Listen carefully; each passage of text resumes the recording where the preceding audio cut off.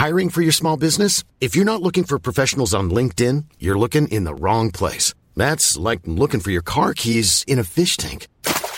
LinkedIn helps you hire professionals you can't find anywhere else, even those who aren't actively searching for a new job but might be open to the perfect role. In a given month, over 70% of LinkedIn users don't even visit other leading job sites. So start looking in the right place. With LinkedIn, you can hire professionals like a professional. Post your free job on linkedin.com/people today.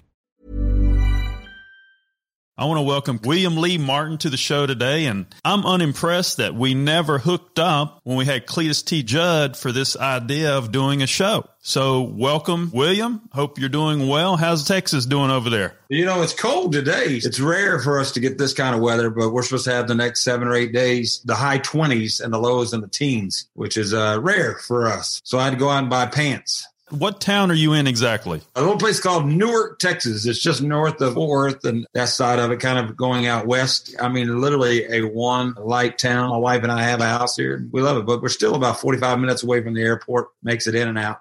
Oh, okay. So you fly out of Love? No, I fly out of DFW. Gotcha. Well, I see you don't like to market anything. No, not at all. You know, that's the whole point. I see like 12 shirts, 15 hats. You got to make a living somehow. When the whole COVID thing hit, we had probably about 45,000 followers. To date, we've got somewhere around 500,000. So, wow. Yeah, so we've grown about 450,000 social media followers in the last 9-10 months or so. Well, I know you got a great reputation. Bruce Ayers talks highly about you. Genovesian talks highly about you from ICM. And yeah, I'm surprised we haven't met yet on a personal basis. So I'm glad to meet you here on this podcast. So what have you been doing and how hard has it been for you through this pandemic? Really, for me, it started before this. There really has been a shift in my ideology of show business and in my own life over the last 5 years or so. And, you know, I had the CMT special come out. My wife and I produced it ourselves, and everybody said we'd never get it on television. We sold it ourselves to CMT. You know, around here, we kind of act like the Little Rascals. You know, we're just going to put on a show. And everybody said we'd never get it on television. We did. And I was still going by Cowboy Bill, my nickname that my grandfather gave me when I was born. A lot of people thought that was a made-up name, and it really wasn't. It was really who I was. And after the special came out, I still felt like something was missing. And then I'd rededicated my life to Christ. And so I was trying to clean up some of my act altogether. And one day I'm mowing the grass and I'm literally asking, why can't I grab the brass ring? You know, that proverbial brass ring. And even in my prayer, I'm like, you let Rodney Carrington and you let Ron White grab the brass ring. Why can't I? Obviously, there's no moral clause. They're both flying around in G7. Just like you and I are talking, the voice in my head said, listen, I put you out on a cruise ship for 7 years and you could change anything. And the only thing you were willing to change was your name. And you wanted me to work the miracle. You know, you're waiting on me. I'm waiting on you.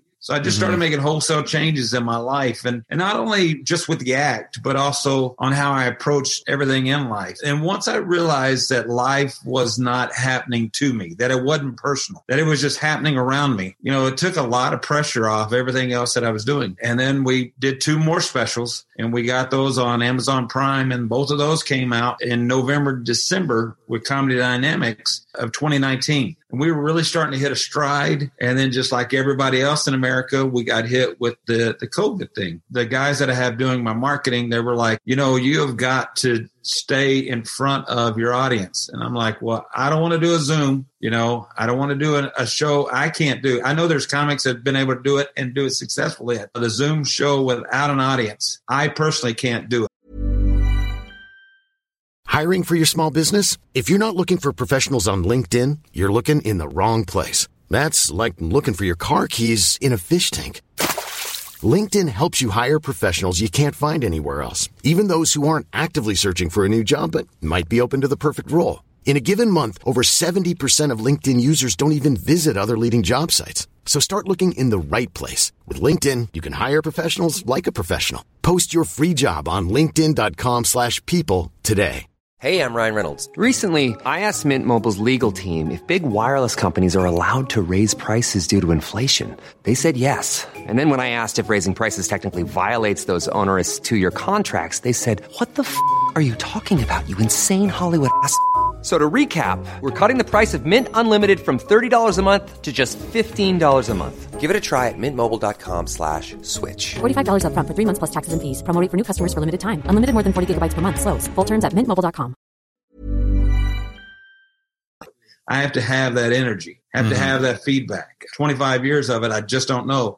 And they said, well, flip on the camera and talk on it. And I go, nobody wants to hear me just ramble on. You know, I was being inundated like everybody else with just negativity. And I flipped it on. And I just started talking about this positive change, this aspect, this outlook on my life. And some of it was funny. Some of it was inspirational. Some of it was informational. And we just watched the numbers go higher and higher. And then we started releasing little clips from those two specials. And, 27 or 28 of them now have over 1 million views and stuff like that. So kind of a perfect storm without touring. I have a production company, so why not set up the lights? So many people look like they're doing it in the corner of their basement. So I didn't want to do that. So we brought in the lights, and now we're doing a bunch of these Zoom calls like with you. Southern Mama was pitched several of those deals. And I mean, even though he has over 4 million fans or whatever it is, he can put up a show and sell tickets. But this virtual thing just didn't translate very well.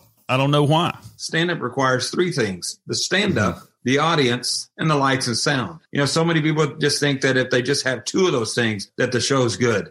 Well, if they can't see them, they can't hear them, the show's not good. So if you have lights and sound and a stand-up with no audience, now you're still missing a third of that element. I think all 3 of those things are the cogs that really make the wheel go. And without them, it's going to be a bumpy ride. The Cowboy name and now, what is the difference in your show?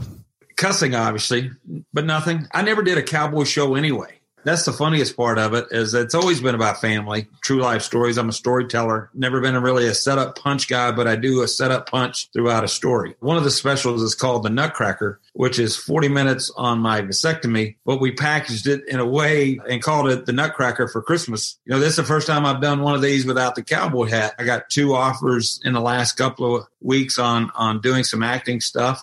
And my wife and I talked about it, and we're like, if we do want to get out there, then I don't always have to wear the cowboy hat, because, right now Yellowstone is not hiring, and that's the only show out there with a cowboy hat in it. You could be on Dallas. You could be like JR. Remember J.R. Ewing? Well, yeah, they brought back Walker, Texas Ranger. Now it's a younger Walker. And I always thought that I would be the perfect cast in McLeod. Remember the old Dennis Weaver, a New Mexico police officer who went to New York? I would be perfect as McLeod. Yeah. I guess I was thinking your name change was when you changed your set. My name actually came from my grandfather. He was William Lee. I was William Lee. He didn't want me to be called Little Bill like he was. He said, don't call him that. He'll hate it as a grown-up. Call him Cowboy Bill. And I was actually named after Cowboy Bill Watts, the old wrestler back in the 60s, right? I don't go by Bill or Cowboy Bill all the way through school. I am William Lee Martin, all the way through school. When I was 30 years old and I go into stand-up comedy, before I even got the gig, I'd written a book called Life on a Neon Moon, Now That She's Gone and Took the Dog With Her, which read like stand-up. And everybody kept telling me it read like stand-up. And then I got this idea to pitch a call-in to a radio station as a single guy. I got it with the guy, and he agreed, and we even got a sponsor, which was Cowboys in Arlington. The first day I called in, he said, we've got Cowboy Bill calling from Cowboys. And the next week was my first time ever on stand-up, and I went up as Cowboy Bill Martin. So Gotcha. The name has actually been part of my life the whole time. But what I found after 20 years of it is that it seemed to confuse people. One, real cowboys would always go, why would I go see him? I'm a real cowboy. I work with cows and horses, and I don't call myself cowboy. So there was this double-edged sword that when people came and saw the show, they liked it. On the cruise ship, vastly different audience every night in front of you. Different ethnicities, different economic backgrounds and everything else. The show was working, and yet I still felt like people were still trying to figure out this whole cowboy thing. So I dropped it. I just went by my real name, William Lee Martin. The act didn't change, though, until I changed a lot of stuff in my life. What is your relatability on stage? Married with 5 kids. I talk about real day life. The bits that I have on social media work so well because so many people go, well, he's talking about you, brother. So yeah. I think that's always been my appeal, though. Family man from Texas. Yeah, and I'm right in the middle politically. The other special is called Standing in the Middle. The way I've always looked at it is 10% of our country's on the far left and 10% on the far right. And 80% of us are in the middle just wishing they would shut up so we can all get on with our lives. I try to base things off good or bad. You know, if somebody does something good, great. If he did something bad, great. He did something bad. And I don't care where you're at. I just think you got to make a judgment for yourself and what your instinct is to know if it's a good or bad situation, depending on who that person is, you know, in this government. As a, young college student 100 years ago, I had a professor tell us, he's like, listen, the thing about democracy is it's very hard. You have to allow people without the polar opposite of your beliefs have a voice too. And I think that's important for America. I think we lose the fact that democracy requires grownups to have a voice. We really haven't had a voice of reason. I tell my kids all the time, shouted voices are rarely heard. You can shout as much as you want, but usually if you're trying to talk to the person next to you, just yelling in their face probably isn't going to get you heard. So it's a shame that this country can't just talk to each other. Yeah, I mean, there should definitely be better communication because my opinion is if politicians weren't in it for monetary gain on either side, middle, left, right, wherever it is, you have to start with the kids. If you really want to make a true change, you got to start with the kids about where do our kids live in this country? What are our kids eating in this country? And what is the curriculum that we're feeding our kids? Because I think a lot of times the curriculum sets a standard that puts people in a position that maybe or may not, they need to be in that position. Maybe they don't need to know that information. You know what I'm saying? I always use this analogy. If you're born in a desert and you live in a desert, you're only going to know that desert. I think a lot of that, though, also has to occur at home. I think one of the things that we are lacking is true parenting. You can't really parent from a phone. And how many parents are deep in their phone and not actually teaching, not actually talking, not actually listening? We've become so absorbed with the idea of being good parents that discipline, love, those are the bases that I've tried to raise all my kids with is discipline, love, and laughter. We try to have a fair balance of those things here in the house. I'm not saying we do it right 100% of the time, but I have 4 grown kids that are doing pretty well. And as I try to tell young parents all the time, all you have to do to be a good parent is to be consistent. You hear one of the oldest premises of timeout. We didn't have timeout. We had knockout. Well, the problem is that I don't care what the punishment is, as long as you make sure that you're consistent with it. So if you say, you know what, you do this again, you're going to get a timeout. Well, make sure the kid gets a timeout. Follow through is so important. And I think it lacks in the country. And I think that's why we see it. And then when I see people my age griping about kids that are 20 and 30, I'm like, well, it's our generation that's raising those kids, our generations that's producing those kids that are doing those things, that are allowing that behavior to go on until somebody stands up and goes, yeah, maybe we should take the responsibility for what they're doing as well. I don't think you get much change either. How old are your kids now? Age range? Oldest daughter is actually 35. My son is 32. The next one's 31. The next one is 29. And the last one is 15, going on 41. Well, you talk about parents raising the kids. I've been touching on this subject because this is something I've ran into lately with people have been working for us and the pressures of the world, the informations of the world, creating this anxiety in the younger population. Is that something you've seen through your kids, either with your kids or through your kids' friends and so forth, because of so much pressure and information in society? I don't know if it's information. I think it's, one of my favorite documentaries lately is Social Dilemma. Have you seen The Social Dilemma? Yes. The idea that the phone is not really information. The phone is really designed just to keep you on the phone. My oldest daughter is actually a school administrator for a high school, so she deals with it each and every day. I have a son that's in real estate, and then, I now have 4 grandchildren too, so I see how they're raising their kids as well. So I don't know if it's information as much as it is on correct information. If you believe one way, I think if you look on your phone, I believe it's going to keep feeding you that way. I always wanted them to do the experiment. The only thing they didn't do in that entire documentary, I wanted them to get 50 people in a room and say, Google whatever, and then see what their Google searches look like compared to each other. So see if they all came up with the same Google, or how many different versions of that search would lineate from that information. And I think what you would find is that you would find probably 20 or 30 different versions of what's being fed to you. And what's being fed to you is direct in proportion of what you're looking up. When I say there's too much information, right? When you're a kid, used to be kids or whatever, you know, that anticipation of excitement, because they are being, whether it's good information, bad information, yes, they are probably taking in more bad information than good information, which adds more pressure to someone, because where are they going for excitement? If they're seeing all these different angles and, you know, directions that, you know, things want to take them, you know, right. Does that make sense? Yeah. I mean, it just came up today. So today, the big breaking news was that Mark Cuban of the Dallas Mavericks quit playing the national anthem at all basketball games. The storm on all social media is, how could he do that? How has he done that? To hell with him. I mean, the whole thing, the whole gamut, the rage is out there and it's real. But my point was, on my post when I talked about it, was the fact is that it's been going on for 2 months and you didn't notice. They had 13 home games. Nobody noticed. There were sportscasters. There were fans watching the game on television. And now the rage. It truly doesn't have an impact on your life right now. But we think it does because of our narrative of where life is and where life is headed and where the country's going. But really, it had as much effect on your life today as it did 2 weeks ago when you didn't know it was happening.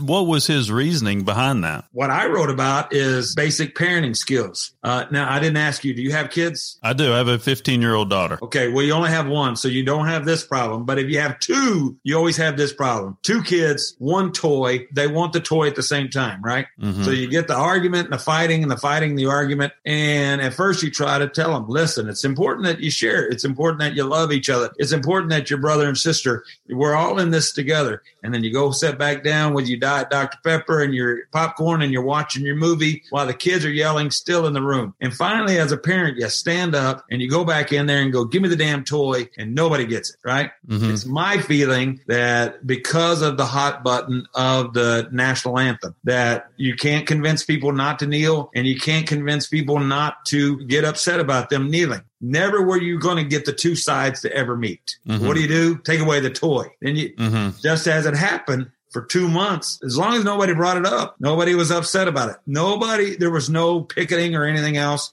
out of American Airlines, and it went on for 13 games. There was no toy to argue over. Mm-hmm. So once you take away the toy from arguing, all you're doing is playing basketball. And isn't that what we really watch it? I mean, I understand people wanting the national anthem at a game. I really do. I mean, I wrote a song for the national anthem, and the guy that put it out and co-wrote it with me, I mean, we've got like 5 million hits on Facebook, right? All the reasons why I stand up for the national anthem. It played in some markets. I understand that basketball game is a basketball game. Before a comedy show, wouldn't it be absurd if they asked you, hey, when you've got your big guys coming to the theater, we're going to play the national anthem before the show? It would seem odd, wouldn't it? Mm-hmm. But suddenly, you know, because of tradition and the way that we've always done it, my least favorite thing to saying, because we've always done it, then we should do it. And really, what purpose does it have? Because you're playing basketball to see basketball and to see people dunk the ball. Does it really have an impact that it does? And I would argue that it doesn't. And that's probably the best take I think I've ever heard on that topic. Well, if I put on the hat, you know, it goes down. I get down. I tell you what. Let me ask you this. You being a family guy or whatever, I mean, the majority of the comedians in the business pull from the darkest places of their lives. Do you pull comedy from some dark places? Yeah, there are places that I absolutely go. You know, Phyllis Diller had a great line. She said that all comedy bits are like a perfect pearl. It takes the right amount of irritation produced at the right amount of time to get the perfect pearl. I think a lot of comedy comes from those dark places. Going through a divorce, losing my mom 2 years into my comedy career. You know, my parents moved away when I was 15 years old. This whole notion that I had this charmed, privileged life. You know, I was picked on relentlessly. The fact that, you know, I was called Bucky and Bucktooth and I was skinny and I was afraid to speak in public. And now I do this for a living. It's an odd combination. But I don't think all comedy has to come from that dark spot. I mean, look at Jim Gaffigan. He's made a fortune on doing a bit about Hot Pockets. Mm-hmm. Maybe he was overfed Hot Pockets when he was a kid. You know, funny is funny. I do believe that. And I tell young comics all the time, quit trying to be funny and report the funny. You know, we're God's little punchlines. You know, if you just look around, you don't think so. I got 2 words for you. Yao Ming, okay? Basketball player, Houston Rockets. He's from China. They make 6 billion people under 5 foot tall. God makes one 8'1". That's hilarious. God's a prop act. Yeah, that's true. You've always lived in Texas and you grew up in Texas? Yeah, I'm a 5th generation Texan. My family's actually been in Texas on my dad's side since Mexico gave away land grants to Anglos to come settle here. True story. So we didn't steal it from anybody, but, you know, we knew a guy. Where's Mama from? My mom's family actually came to America in about 1640. We've looked it up with Ancestry.com, which is really cool. And we've done the whole family tree. They've gone from New England down to Tennessee. They were there for a while, then Missouri, and then Arkansas, and then came to Texas around 1880. Oh, okay. And how about the lady that runs your household? She's actually an Oklahoma girl, so we try not to pick on her too much. That's Michelle with 1 L, and people on social media love her. I always say the 1 L because, you know, it's only one. So, but she's a corporate trainer, well-educated, and yet she grew up on a 1,500 head hog farm. So y'all have a production company. Do you do any productions outside of your business? We've done a couple of music videos for a couple of country artists, and then we got shut down again. Yeah, Cowtown Drive-In Productions. We've placed now, 4 television shows, did a pilot. It's about all I can handle, about all I can afford.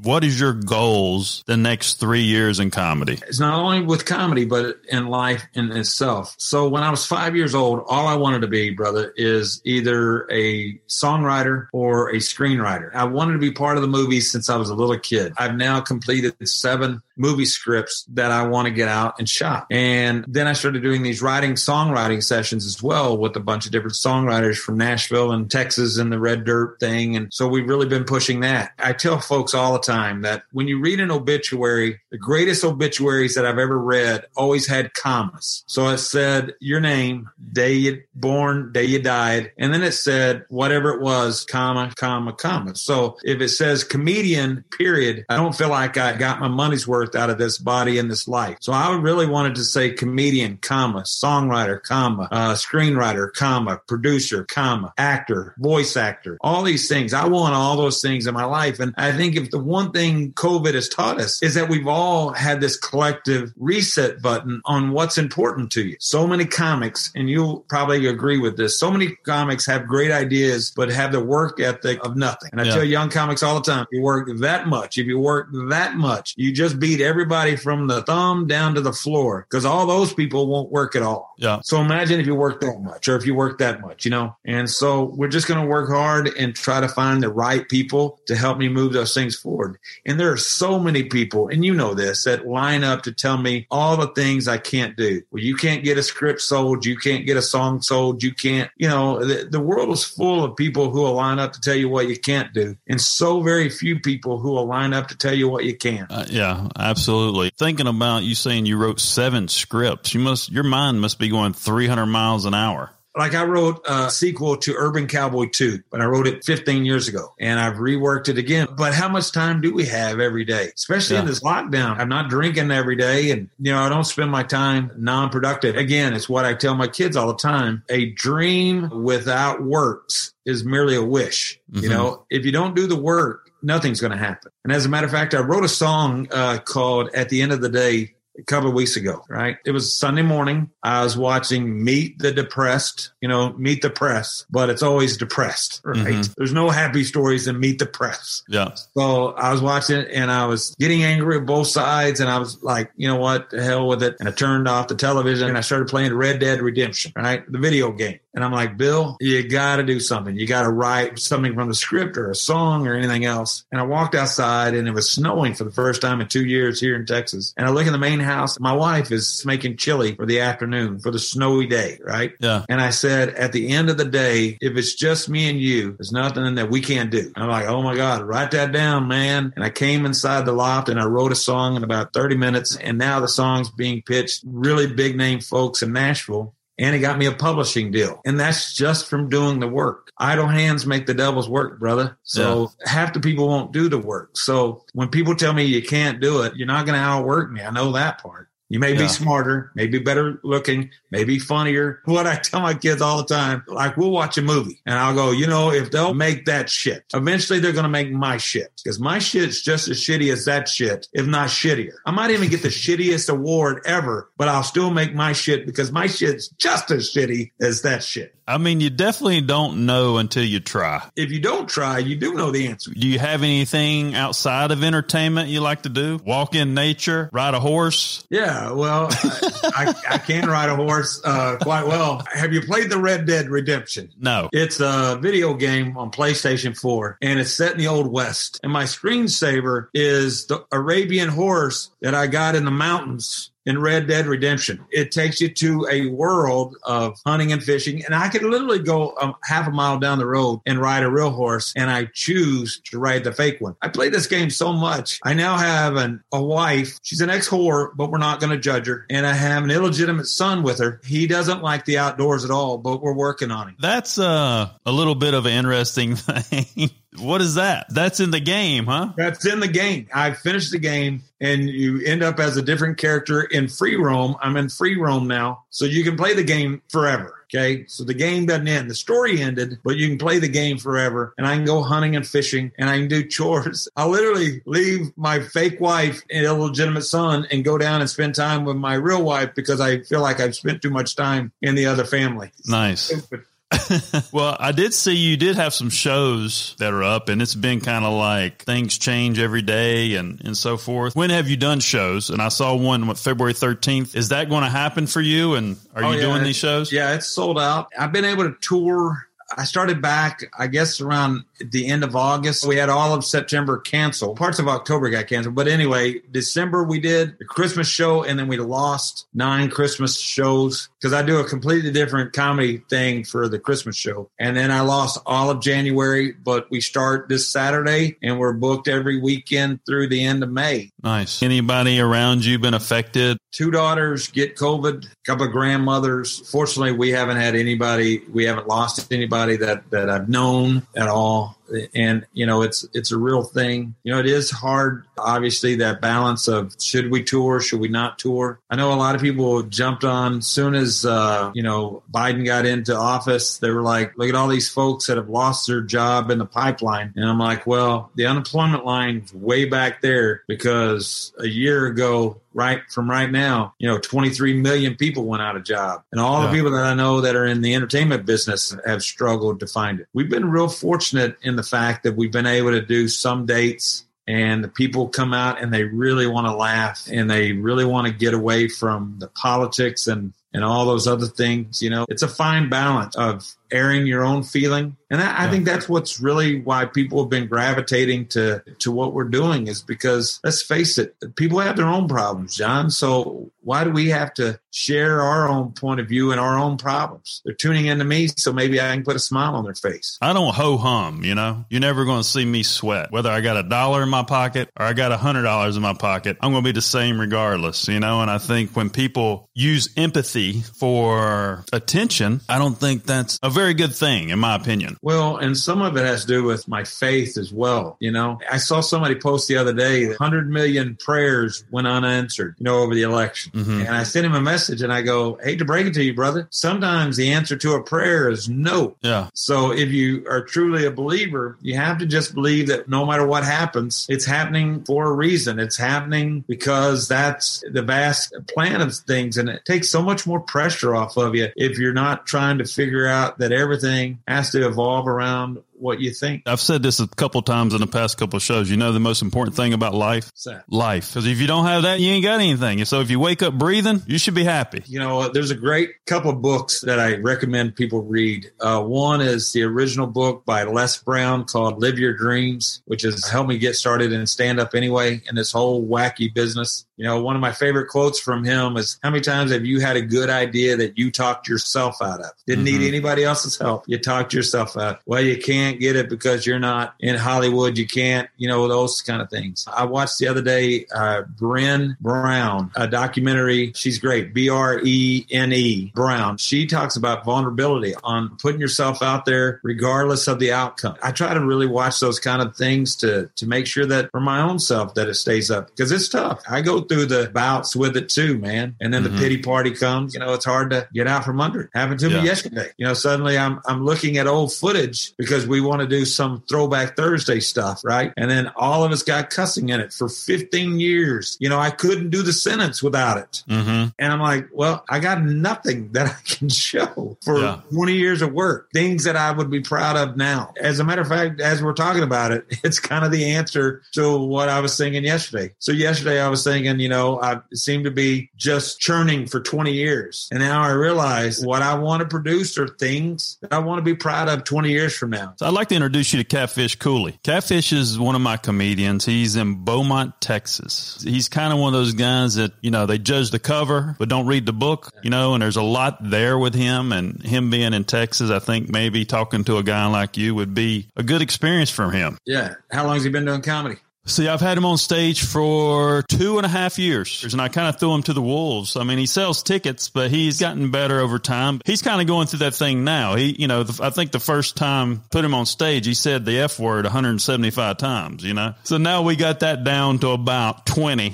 But I think someone planting a seed in his head that's not me, and someone that has the experience like you, I think that might be good for him. Well, it's funny. It just makes you accessible. And I mean, there's an audience obviously for it.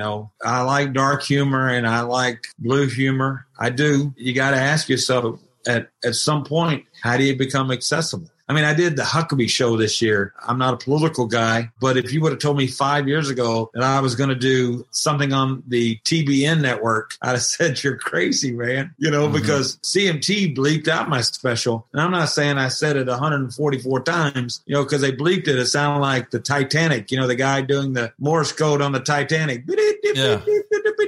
And I realize now I can't use any of that footage, because I got grandkids now. And I also run a charity for kids, with cancer. So how does that work into the whole vast scheme of what I'm trying to do, what I'm trying to accomplish? I think you got a great spirit. I would like to point out is just the charity work that we are doing. And because we're in lockdown. So my wife and I started a charity in 2012 called Cowboys Who Care. And it started because there was a young lady named Ashley Miller, and her mom and dad asked me to put my name on a golf tournament to raise some money for her because she had a rare form of cancer. And we got to know Ashley and her mom and dad. Then her cancer goes into remission, and it came back with a vengeance, and she lost her battle. That same week, I was invited to the prayer vigil when they were going to take her off of life support. That same week, I had lost a friend from high school who died of a heart attack, but it wasn't impacting. I hadn't seen him actually since high school, right? But I went to Ashley's vigil. I mean, brother, I lost it. Her parents went through and couldn't figure it out. And I knew I wanted to help. And then one day I get on a cruise ship and they give me a cabin with a bunk bed. Now I'm pissed, right? I'm 6'2", and now I'm in a bunk bed. So I won't even be able to set up for 7 days. I am livid about my experience of life. The next day, I'm just on the computer there, and I Google kids with cancer images, kind of open it up to the universe. And I had all these kids' faces, bald heads, and big smiles. And in the mirror, because where I'm sitting in the mirror, I could see my cowboy hat sitting up there. And that's when it hit me. That was my aha moment. Well, these kids need cowboy hats. What 7-year-old wants to wear a wig? What 7-year-old wouldn't want to wear a cowboy hat? So we formed Cowboys Who Care Foundation, a nonprofit organization, and just started delivering brand new Resist All hats to kids through a process. In the last 10 years, we've given away a little over 10,000 brand new cowboy hats. What we have now is obviously we're locked down, so we can't go into the hospitals. But what we have is a program called a Request a Hat program. So if you have a child, if somebody's watching this and you know a child who has cancer or life-threatening illness, all they have to do is go fill out the form on cowboyswhocare.org.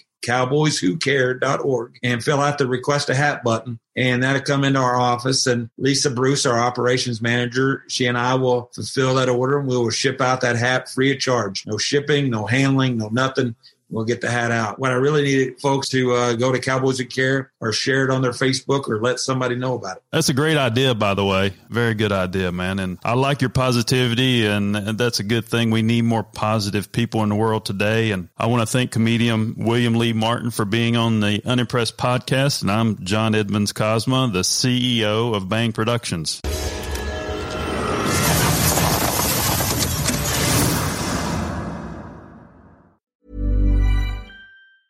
Mom deserves the best, and there's no better place to shop for Mother's Day than Whole Foods Market. They're your destination for unbeatable savings, from premium gifts to show-stopping flowers and irresistible desserts. Start by saving 33% with Prime on all body care and candles. Then get a 15-stem bunch of tulips for just $9.99 each with Prime. Round out Mom's menu with festive rosé, irresistible berry chantilly cake, and more special treats. Come celebrate Mother's Day at Whole Foods Market.